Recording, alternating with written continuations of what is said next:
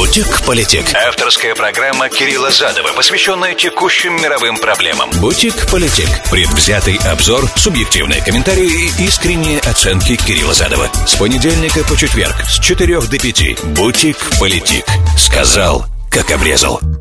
Приветствую, друзья, с вами Кирилл Задов, это Politic. Сегодня 24 мая года 2023, среда. И так получается, что на этой неделе это последний выпуск этой передачи, потому что завтра перед праздником ваш покорный слуга уже не сможет эту передачу провести. Следующая выйдет во вторник аж, потому что потом у нас Memorial Day. Так совпало в этом году, простите. Ну и заодно я немножко отдохну. Если предыдущие 2 дня мы говорили в основном о украино-российском конфликте, то сегодня мы поговорим о Китае между США и Россией. Вот так мы это все дело назовем и целую передачу всю этому моменту посвятим. 2 части, естественно, будут. Первая будет касаться потенциального, возможного, все-таки каких-то рабочих отношений между США и Китаем, откуда они могут взяться, и китайско-российские контакты во второй части. Вот примерно так я спланировал. Я думаю, что мы можем даже не уложиться и все не сказать. Мы очень постараемся. Вот такой план, друзья. Напоминаю, знаете, как мне со мной связываться, как мне писать. 347-460-0877 это смс-портал прямого эфира. Давайте я прямо сейчас включу перед собой этот экран. Да, это для тех, кто в прямом эфире меня слушает. Ну, а все остальные, кто смотрит меня на YouTube, подписывайтесь на канал. Там, правда, много интересного, архивов заодно немало за много лет уже. И на SoundCloud там архив вообще все за последние 8 лет, с момента, как передача стала ежедневной. В YouTube просто очень удобно комментировать, сразу получить ответ, если нужен ответ. Вот, а не просто какая-то позиция высказывается. А если есть вопрос ко мне, то я там реагирую. Стараюсь, по крайней мере. Вот так, друзья мои, пожалуйста. Кирилл Задов на YouTube набираете и получаете сразу канал. Politic. Сказал, как обрезал. Есть шанс у американо-китайских отношений получить какой-то небольшой и очень, на самом деле, хрупкий импульс к их восстановлению, нормальному функционированию. И все это как бы посыпалось сегодня на меня, потому как такое впечатление вообще создавалось, честно говоря, у меня, что американская стратегия в отношении Китая, отношения с Китаем, такая же, как в отношениях с Ираном. А это нет стратегии, да, в отношении с Ираном нет стратегии. Уже многие эксперты это, кстати, сказали, и так оно и выглядит, на самом деле, что стратегии нет. Есть попытка плыть по течению и выплыть на какой-то, знаете, когда человек спускается по течению, допустим, на лодочке, спускается по порогам там, ну и начинает ускоряться все, да, то надо найти какой-то выступ небольшой, чтобы там переждать, может быть, немножко передохнуть. Вот такова стратегия нашей страны, как я понимаю, в отношениях с Ираном. То есть вот выплывать, куда выплывется, если можешь передохнуть, надо передохнуть. А так, чтобы прям был какой-то план действий, так это не выглядит. Но сейчас не про Иран. Оказывается, есть определенный канал дипломатии, который с Китаем работает, несмотря ни на что. Правда, это второй трак дипломатии. Помните, я вам рассказывал про 3 трака? Это второй. Второй, когда не первые официальные лица, не послы, не министры иностранных дел, не президенты, не главы парламентов, не министры обороны. Нет, это не первый трак дипломатии. Это второй. Это уважаемые люди или бывшие официальные лица занимаются дипломатией. Вот таким удивительным способом, да, на самом деле нестандартным, но который используется иногда. Сио Тинкай, да, человек, который был самым долгоиграющим, долгослужащим послом Китая в Вашингтоне,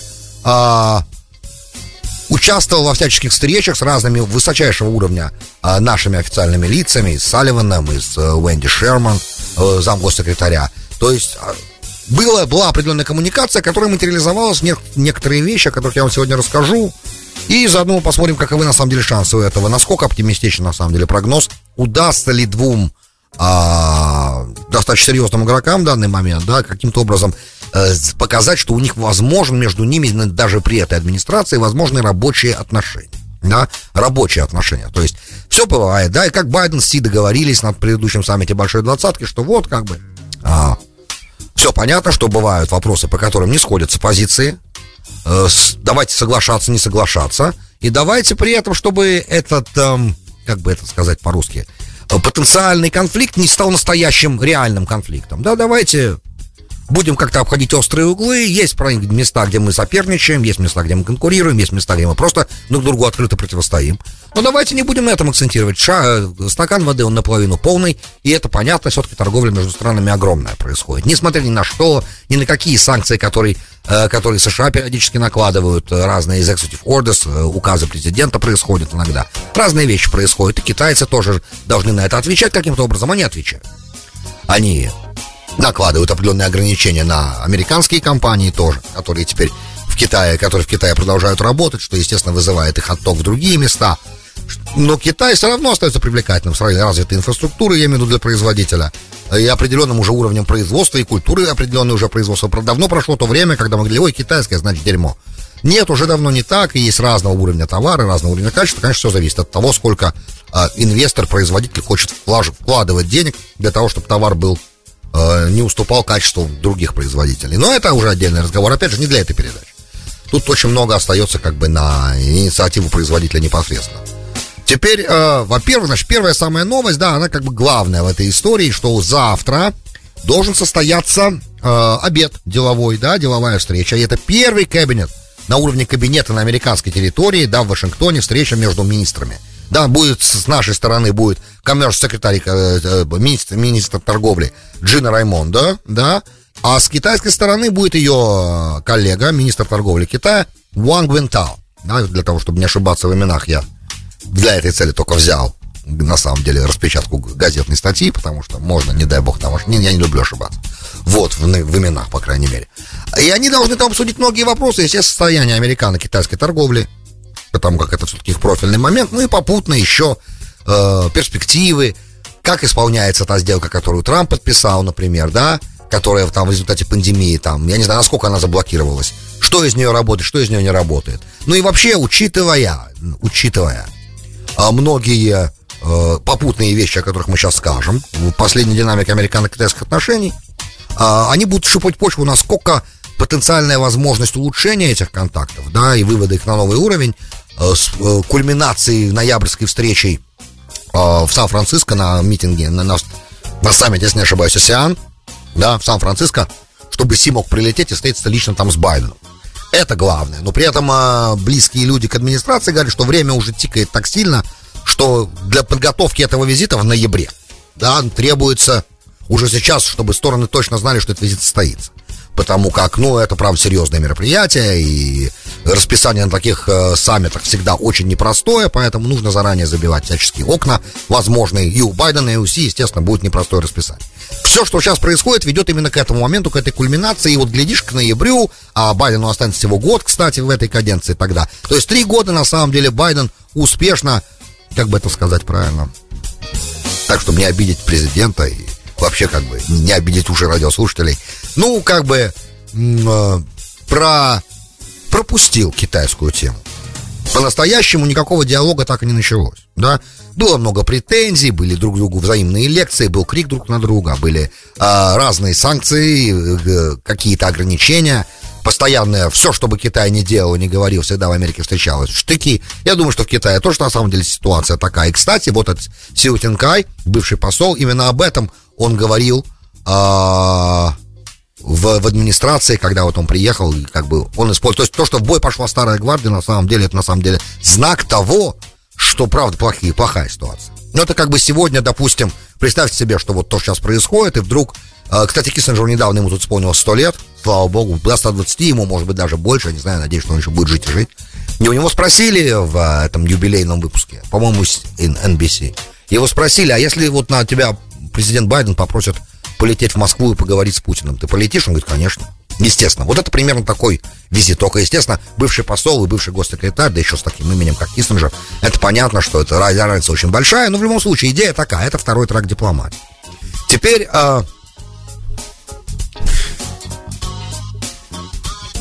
10-11 мая была встреча между Джеком Салливаном и Уэнди Шерман с одной стороны.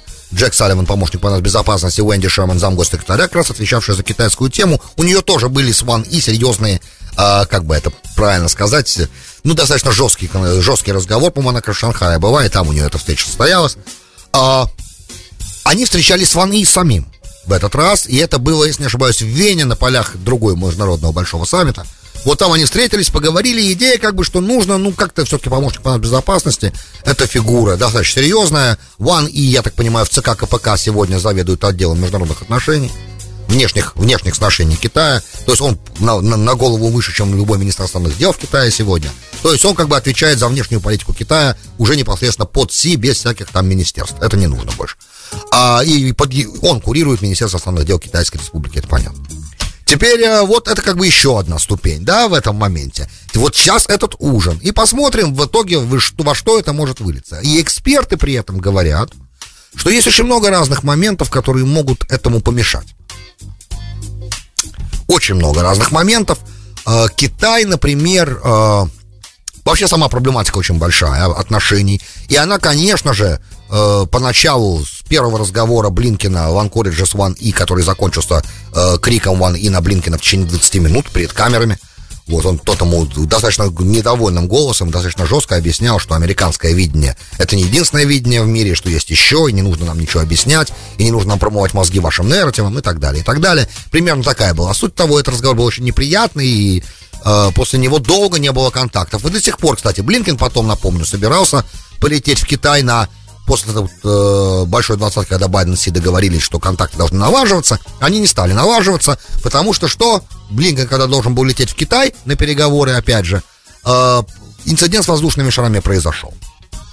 И Блинкен тут же отменил визит и не сообщил, на какую дату он перенесен, то есть договоренности о том, что он перенесен, он состоится, я так понимаю, что до сих пор нет.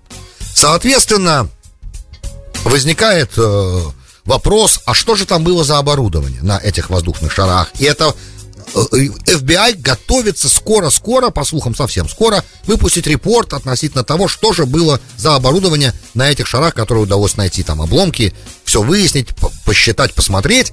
И вот это первый момент, которого китайцы опасаются, потому что если вдруг администрация сообщит, что там было что-то, что правда касается шпионской деятельности, то это, скорее всего, даст такой достаточно серьезный удар под дых этим нарождающимся хрупким попыткам восстановить нормальный диалог. Да, это первое. Второе, чего китайцы очень опасаются, это executive order, да, указ президента потенциальный, который вроде бы готовится, о том, что американским компаниям будет совсем запрещено инвестировать в китайские полупроводники. И если это произойдет, то Китаю придется отвечать, да, на такой ордер, да, на такой указ. И это не то, что хочет как бы китайская сторона в данном случае. Это было бы, наверное, неправильно, если мы хотим, как бы, если мы планируем диалог начинать, то тогда неплохо было бы его сразу не убивать. Потому что если мы такой указ издадим, да, президент Байден, и китайцы как-то таким же образом ответят, примерно, то это сразу уберет на нет все попытки как бы прорастающего вот этого диалога снова, потому что стороны, еще раз повторю, очень заинтересованы в диалоге. Ну, во-первых, Соединенные Штаты Америки хотят показать всем остальным членам Большой Семерки, что они могут иметь с Китаем рабочие отношения. И у этой администрации, как мы видим, это очень плохо получается. А у обамовской, кстати, администрации хорошо получалось. Но тогда ситуация была другой. Тут, ко всему прочему, добавилось прям явное противостояние и попытки. То есть при Обаме не было таких проблем в Южно-Китайском море, по крайней мере, они явно не проявлялись. Они понимали, что они есть, споры были. Все страны претендовали на разные, все там 8 государств претендовали на разные острова. Китай уже начинал насыпать насыпные там острова и говорил о том, что рано или поздно он там начнет размещать свое ПВО. То есть все это уже происходило, но тогда это еще не было так acute, да, так актуально. Тогда это было как бы дело будущего. И Обама, напомню, тогда раз в полгода организовывал заседание американо-китайской комиссии, в которую входили и министр торговли, и вице-премьер, и то есть очень представительный экономический, торговый, индустриальный блок в этих переговорах участвовал, и раз в полгода они встречались. И многого удалось добиться. Самое главное, удалось повысить курс юаня по отношению к доллару, который был застолблен китайцами, да, и это, естественно, давало им определенные преимущества, потому что, когда у вас низкая национальная валюта по отношению к доллару, из вашей страны выгодно экспортировать, вот. И это, естественно, не устраивало США, поэтому такая привязка к юаню, поэтому вместо того, чтобы давить, Обама рассудил мудро в тот момент, сказал, давайте не будем давить, давайте будем медленно, аккуратно переговариваться и договариваться. И это удалось на каком-то этапе, это все равно не помогло. К 2000, если не ошибаюсь, 2016 году у нас там чуть ли не триллион был торгового дефицита, что-то такое, страшные цифры невозможно произнести в отношениях, да, но тем не менее, все равно он был бы намного больше, если бы действия были бы другие. Вот. Я к тому, что когда надо, демократическая организация может с Китаем нормально общаться. Когда надо. Вот. Но, видимо, тут слишком много уже слилось. И поддержка Китаем России, о которой мы поговорим чуть-чуть позже в следующем сегменте. И попытки, я так понимаю, Китая тоже играть как бы на своем, естественно, и влияние Китая в Африке, естественно, украинский конфликт, в котором Америка подозревает, что Китай поддерживает только Россию, и даже в любые попытки того, что Китай сделал, помирив Саудовскую, не помирив, а наводя в контакт между саудитами и иранцами, то есть начал играть на ближневосточном поле, и, короче, растущее, да, подводя под этим черту и говоря, резюмируя, да, то, что происходило последние годы, да, два, по крайней мере, это достаточно серьезное растущее влияние Китая в разных регионах, не только в своем регионе Тихоокеанском, но еще и в других. И это, естественно, подрывало американские позиции как гегемона, позиции мирового. Потому что это допускало, что еще есть какая-то сила, которая действует независимо, не слушает указаний из Вашингтона. Еще одна сила, да, помимо того, что есть Россия, да, которая проводит самостоятельную внешнюю политику. Есть Индия, которая проводит самостоятельную внешнюю политику. И есть Китай, который проводит самостоятельную внешнюю политику. При этом Китай достаточно серьезное в военном отношении государство с достаточно большим, чуть ли не там 450 ядерных зарядов, это много, со средствами доставки, с авиацией, с авианосцами уже, да, понятно, что это не такие, как американские авианосцы, их не столько, сколько у нас, но они же строят, они заказывают, короче, это, да, вопрос, этот конфликт, по идее, если сейчас не начать нормально разговаривать, то до конфликта может быть 2-3 года, и это достаточно оптимистичный сценарий, все еще может быть, наблюдая за Китаем, который наблюдает за российско-украинским конфликтом и что Запад будет делать в случае, допустим, вторжения в Тайвань. Ну, естественно, Тайвань ситуация обострилась не без помощи наших политических деятелей, давайте скажем, но она же обострилась. Вот. И для того, чтобы все это было сейчас под контролем и не было бардака, и для того, чтобы не умножать хаос, да, требуется нормальный диалог, который нужно выстроить. Еще есть один момент. Должен пройти в Сингапуре какой-то, как он называется, что-то типа митинга встречи большой по безопасности. И на этом встрече по безопасности должны встретиться министры обороны, американский и китайский. Загвоздка в том, что китайский министр обороны новый, его назначили только, если не ошибаюсь, в этом году. А до этого он возглавлял там определенные подразделения, если не ошибаюсь, китайской армии. И в 2018 году Трамп наложил на него санкции. И задача, да, для того, чтобы встреча между министрами обороны состоялась там, в Сингапуре, 3 китайца требуют, чтобы санкции, ну или просят, как хотите говорите, просят, чтобы санкции с министра обороны китайского были сняты, потому что если нет, и человек, который занимает пост министра обороны Китая, находится под американскими санкциями, то вообще какой смысл тогда ему встречаться с американскими, как бы, должностными лицами? Это неправильно. И зачем, да, как бы, это нужно все. Тогда, если, как бы, я с вами под санкции, если я под вашими санкциями, зачем, что вы планируете, как бы, от меня взять здесь? Нечего обсуждать. Это, кстати, позиция касается многих вещей и разных лидеров, да, разного уровня. Если вам нужно проводить с кем-то встречу, этот человек не может быть под санкциями. Вот, официальную встречу я имею в виду. Поэтому это вот все эти моменты. То есть, если, допустим, санкции с него не будут сняты, а Вашингтон говорит, что они прорабатывают этот момент, но еще не уверены, что это можно будет сделать. Ну, как обычно у нас тут все.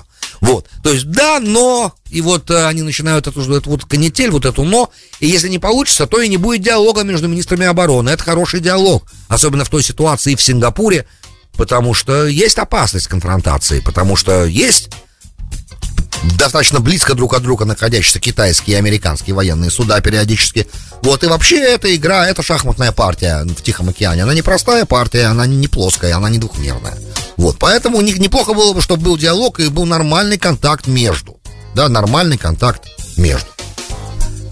Хотелось бы, по крайней мере, очень, хоть бы уже. Пожалуйста, ребят, давайте начнем разговаривать хотя бы. А там дальше посмотрим. Глядишь, и перельется во что-нибудь еще. Надо доверие еще между сторонами восстанавливать. Понимаете, стороны друг другу не особо доверяют. И на то есть причина, конечно. Бутик Политик. Сказал, как обрезал. Добро пожаловать в Бутик Политик. Вчера с вами Кирилл Задов. Сегодня 24 мая года 2023. Среда, например, последняя программа до следующего вторника, потому что завтра начинается Шавуот вечером, а я уже не могу работать. То есть теоретически могу, но практически нет. В 4 часа уже не нужно. Вот. А Пятница, понятно, суббота, воскресенье, понедельник, Memorial Day. Всех заранее с наступающими праздниками, как самых. Теперь непосредственно по российско-китайской теме. Мишустин сегодня встречался с Си Цзиньпинем в Пекине, премьер-министр Российской Федерации, председатель министров Михаил Мишустин был там, и обсуждалось много интересных, естественно, моментов. Экономическое сотрудничество. Китай, если не ошибаюсь, объем торговли был 189 миллиардов в прошлом году. В этом году Мишустин надеется на то, что объем торговли российско-китайской станет 200 миллиардов, и уже они опередят ровно на год план, потому что по плану на цифру в 200 миллиардов в год до оборота торговля должна была выйти в 2024 только году. Вот. И это, естественно, показатель положительный для обеих стран, и для Китая, и для Российской Федерации, что подобная торговля происходит. Опять же, традиционные всяческие слова были сказаны, да, но этот визит Мишустина, он ответ на визит главы китайской разведки, я так понимаю, да, в Москву, где он встречался с Патрушевым, да, с секретарем Совета Безопасности России. Это говорит уже, это не просто экономические контакты, да, это не просто высокополитические, это контакты, которые эти люди обсуждают вопросы непосредственно безопасности, да. Соответственно, мы понимаем, что кооперация российско-китайская идет по многим направлениям, в том числе и по, естественно, направлениям безопасности. Потому что, как сегодня сказал Мишустин там в Пекине на короткой пресс-конференции, что в ситуации беспрецедентного давления Запада, диктующего свои ценности и правила игры, и попытки Запада наказать, введя незаконные санкции, я практически дословно цитирую Мишустина сейчас, наказать страны, которые не хотят слушаться, да, и подчиняться воле, потому что они суверенные, наказать суверенные государства, которые не хотят к этому прислушиваться, да, с важными незаконными санкциями, это на самом деле попытки, против которых надо объединяться. И вот то, что мы наблюдаем, это оно и происходит, вот слова, вот действия. И они, да, есть. Теперь, несмотря на то, что, естественно, Си Цзиньпинь и Путин будут говорить, что эти отношения, они безлимитные, да, что нет лимитов у российско-китайского сотрудничества. Эксперты, на самом деле, китаисты, слависты, да, раньше они назывались в Америке слависты, специалисты по Советскому Союзу, не знаю, как сегодня их назвать, да, русологи, странно, да. Короче, те, кто изучают Россию, они говорят, что в политическом плане, они говорят, что все, конечно, возможно, обо всем можно будет договориться, но вот на самом деле, если этот предел беспредельного сотрудничества, пока никто не может сказать. Теоретически, наверное, да, есть, потому что понятно, что не может быть полностью на 100% союзнических отношений таких прям как не разлей вода, и таких прям что... Потому что национальные интересы всегда превыше, и может такое случиться, что национальный интерес может оказаться более важным, чем любой договор подписанный, и это в итоге может привести к тому, что по каким-то пунктам может начаться расхождение, но даже не в этом сейчас дело. Понятно, что Америка за всем этим очень внимательно наблюдает и очень нервничает, потому что что угодно может теперь произойти. Америка подозревает, что Китай готовится начать поставлять на потоке какие-то вооружения России, которые может не хватать в определенный момент на уровне, да, на этапе как бы продолжения войны. И опять же, есть китайское предложение, несмотря на то, что Китай все ближе и ближе к России, Китай является посредником, который, кстати, устраивает сегодня Украину тоже, в принципе, потому что мы видим, что Зеленский разговор с Си Цзиньпинем пошел с радостью. И теперь, значит, пропозал по мирному урегулированию, точнее так, для того, чтобы добиться прекращения огня сначала, да, Ли Хуи, да, это инвой Си Цзиньпиня, который занимается лоббированием и проталкиванием этого китайского мирного плана по прекращению огня в Украине.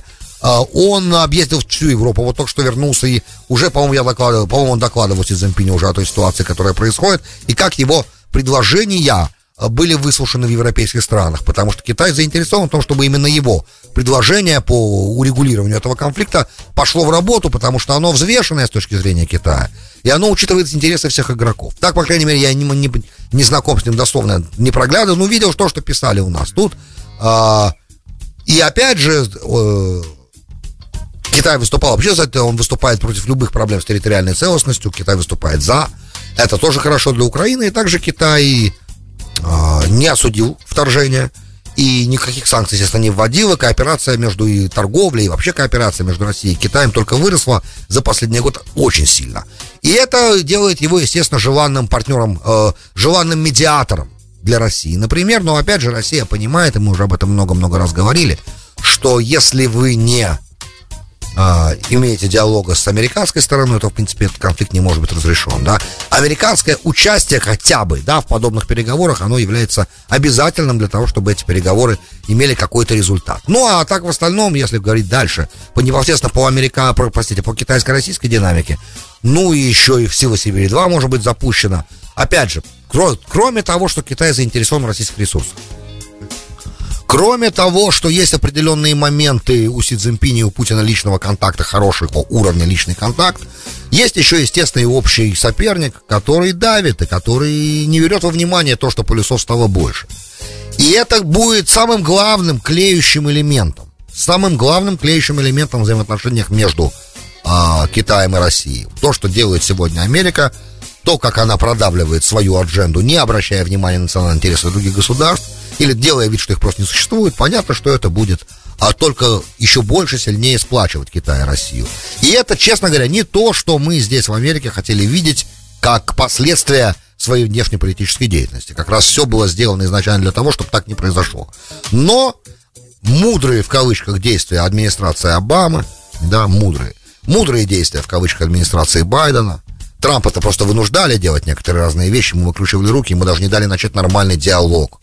Как только он попытался, они сразу начали кричать, что он российский шпион. Да еще до того они кричали, что он де-факто с помощью России стал президентом. Пытались делегитимизировать его всю дорогу, начиная с 2016 года, с декабря.